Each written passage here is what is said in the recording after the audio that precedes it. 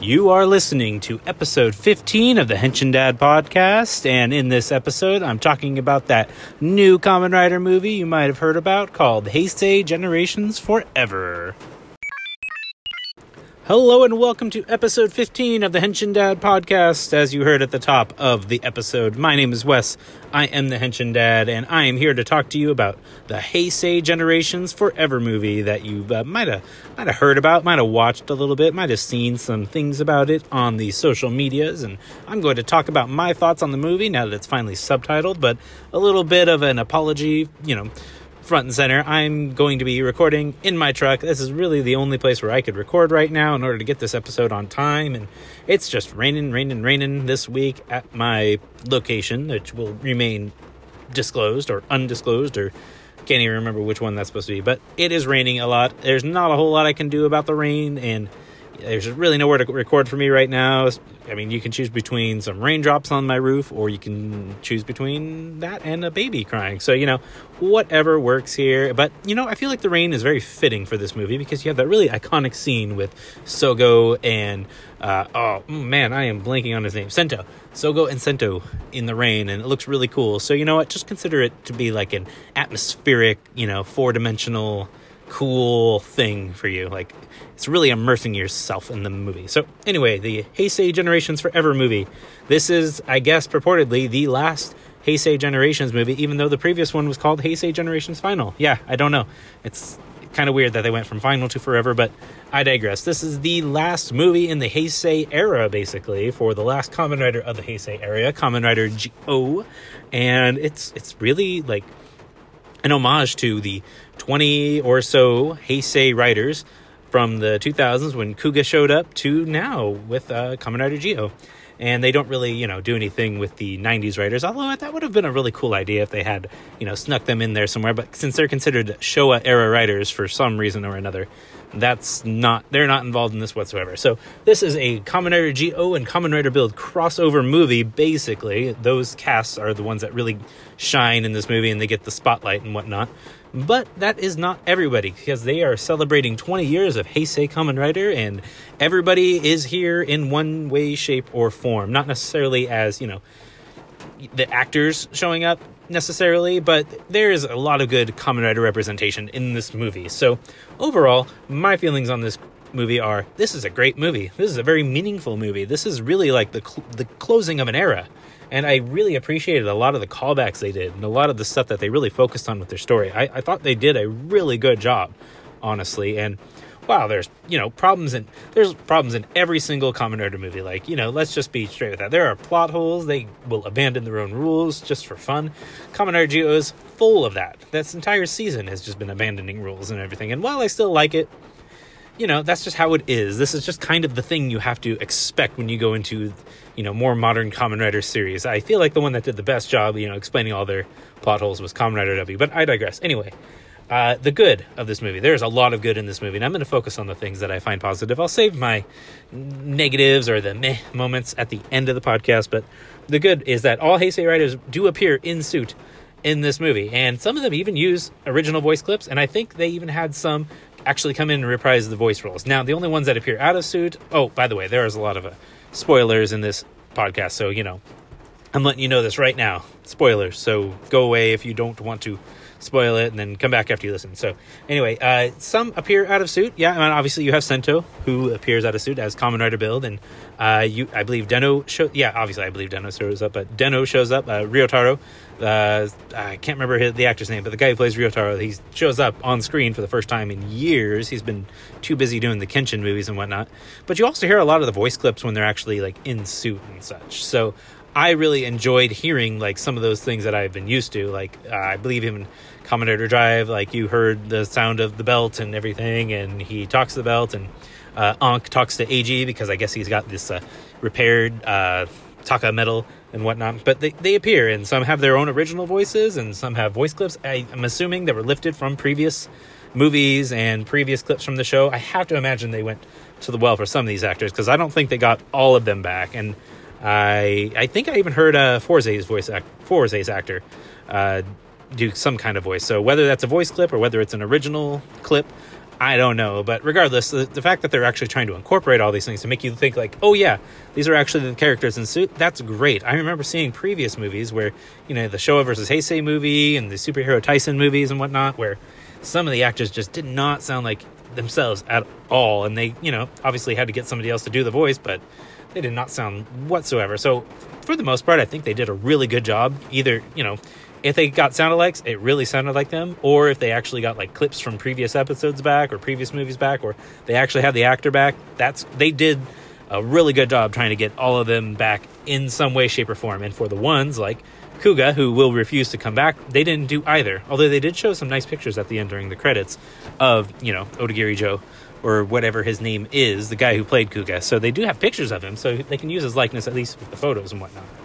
But Kuga didn't have like any voice whatsoever, like no grunts or anything, even when he's fighting. So that was probably the good route to go, kind of giving him that mythological status and whatnot as the first Heisei writer and whatever that entails. So the cameos were good, although I gotta say, Rogue was basically like non-existent in this movie. He showed up like twice, I think, and that was pretty much it. The guy who plays Grease showed up a little bit more, and he actually had a bit more of a lengthier part in this, but the guy who played Rogue just didn't do a whole lot, honestly. But as far as cameo goes, oh, by the way, that callback to Grease as Otoya from Kiva was great. The guy actually like confused, like he's like, oh well, you look like the Otoya from Kiva and whatnot, because in this entire movie it's about this guy who comes in contact with an imagine and basically wishes that Kamen Riders were fiction and whatnot. And it's kind of convoluted because you got a lot of time travel with this, with the another Den-O character and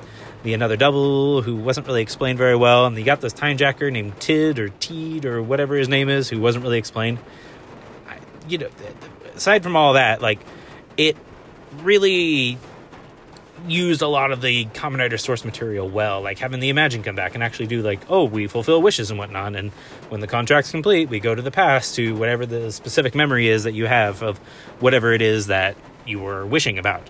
And that was really cool. And again, seeing Ryotaro return for that is a good way to kind of tie him into the plot a little bit better, although they don't really say a whole lot about him. He kind of just shows up and then leaves and everything, and Momotaro takes the helm basically as the Den-O representation in this movie. It was really good. I really like how they tried to make sure that this can fit in insofar as it is able to. Conflicting backstories and mythologies aside, they tried to make everything work, and that's great. They did a lot of good effort to do that, and I have to say the cinematography was really top notch. Like, this felt like a real theatrical film, unlike a lot of the Rider movies. They kind of looked just like lengthy episodes of the show, not a whole lot special going on with it. A lot of Sentai movies do that, especially. They don't really look like a film quality feature, but this one really felt like, oh yeah, this is a theatrical presentation. This is really well done, and they tried to use their special effects budget as best they can to not, you don't see as many writers transforming. It's kind of done off screen, and they cut in with the suit and everything, but I think that's so they could, save the money for the big CG stuff. And I really like this. Really, I don't think I felt this way about a Kamen Rider movie since probably Kamen Rider W's like A to Z, Forever, Gaia Memories, whatnot. I don't think I felt this way about a Rider movie since then. So props to them for making it really feel like a good, big film. So that honestly, most of this movie is filled with good. Like, I could go on and on about things that I enjoyed and whatnot, but I gotta touch on a few things that I did not like as much. Now, going back to this guy named the time jacker, I can't even remember his name possibly, but he just did not feel. I don't really understand what in the world his purpose was in this movie. It was just really like weird. Like, he wanted the Kamen Riders to disappear, but he wasn't really like the time jacker. As a matter of fact, I don't even remember seeing any of the time jackers in this movie. Someone could correct me if I'm wrong, but I don't remember seeing any of them. So his presence just felt kind of superfluous. Like, where were the others? Like, do they know him? Does he have a past with them? Not really. You don't really know anything about this guy, honestly. And so he just kind of shows up and does his thing, and that's it. And, he does travel back to, to like the casket that the Kuga belt was found in and everything, and he's able to steal the Kuga powers to make another Kuga and whatnot, and that's great. But then he's another Kuga, but then the kid's another Kuga and everything, and it was just, I don't know. I'm not sure how I felt about that, honestly. Making the kid a singularity point, though, that was a really good thing, going back to things I like. I'm referring back to Den-O and everything, because time travel in Den-O, that's probably the best. But anyway, yeah, this Time Jacker guy didn't really feel a lot from him.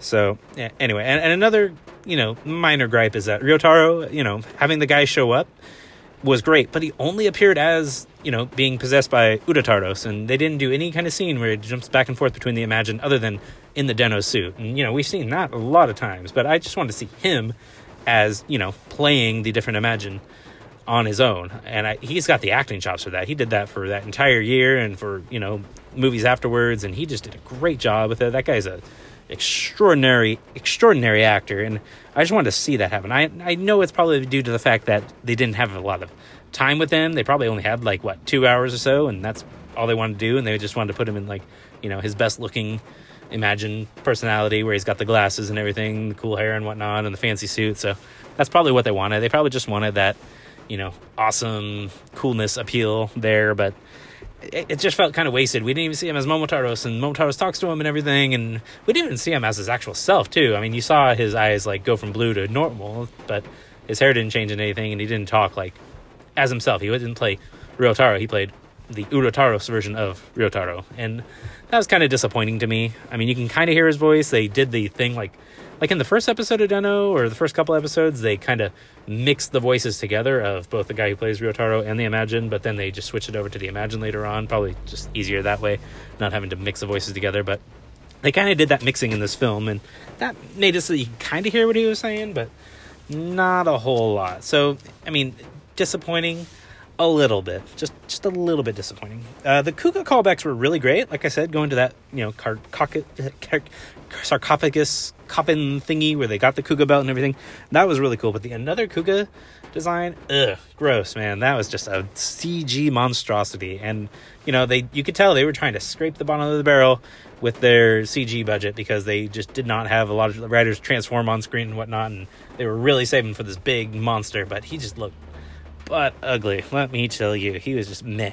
And another thing, probably the last thing, honestly, that I would talk about would be the double watch just kind of coming out of nowhere. It kind of just felt forced, just so that you can get the double watch, or Kamen Rider double watch, whatever you call it, that watch for Shotaro and Philip and whatnot. And he gets it from just this random food stall guy who's watching the fight and between Sogo and I believe it was another double. I could be wrong, but I believe it's another double versus Sogo.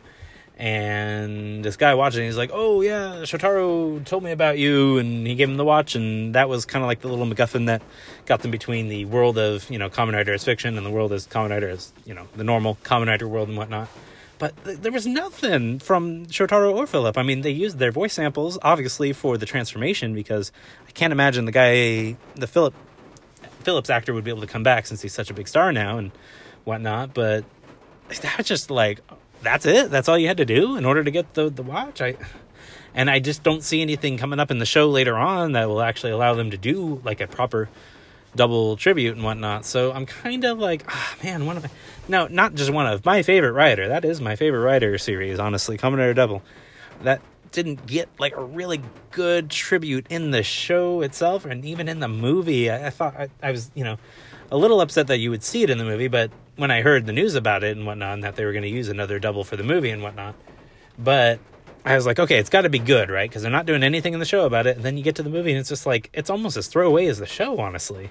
And the another double suit is really cool and all that, but they didn't really make a good use of it. So honestly, this Kamen Rider Double just feels like it's getting, the shaft from actually getting a good tribute. And that's just such a bummer. I know they got the manga out and everything, and that's several volumes in, and it's supposed to be pretty good. And he's getting all these different ride watches for Fang Joker and Just Joker and whatnot. But I have to say, that would be my biggest disappointment, honestly, with this movie, that you just didn't get that proper tribute from any of the actors. I mean, that stall owner I don't think he was an actor. You couldn't get the Santa guy back, or the guy with the big afro, or Queen and Elizabeth. You couldn't get any of them back for this. You couldn't get Axel. You couldn't get any of them. That's just kind of a bummer, honestly. And I feel like a lot of them are still fans of the show. I mean, the guy who played Axel was in Kamen Rider Drive in one of those movies, the Returns movie. So I don't know. That was my big disappointment, and I'm sorry I'm harping on it for so long, but the movie was really good though. Overall, I really enjoyed it. I think they did a great job, and I just am so looking forward to seeing like what's to come from here. Like, as someone who started watching, right after Den-O ended and right when Kiva was starting and everything, and that's when I really jumped into Rider and Whole Hog and went back to watch some of these older shows. I was really pleased with it. I think they did a great job, and I would think any Rider fan from the last 20 years would find it interesting as well. And good. It was a good movie, I think. Plot holes aside, uninteresting villain aside, it was just good to see all these writers coming together, not just like the Heisei and Showa movie, and not like, all the other Heisei generations movies. You get some back and not, like, they tried to show as many as they could. And for that, I give them a lot of credit. But let me know what you felt about this movie, whether good or bad. I'd love to hear from you. You can send me like a little voicemail through the Anchor app, I guess. I don't really know anything about it. I need to look into that a little bit more. But you can also send me an email, and you'll get my contact information at the end. Twitter as well. Twitter's probably the easiest place to get a hold of me, since that's like where I check the most. But thank you for listening. I'm sorry about all of the rain that's happening. Hopefully my loud talking will make up for that. So let's just pour one out for the Heisei generation of Kamen Rider, and let's move on to the Reiwa generation coming up really, really soon. Complete. Thank you for listening to this episode of the Henshin Dad Podcast. If you have any questions or comments for me, please feel free to reach out to me. I am at Henshin Dad on Twitter. That is HENSHINDAD. Or you can reach me by email at henshindad@gmail.com. And until next time... Cast off.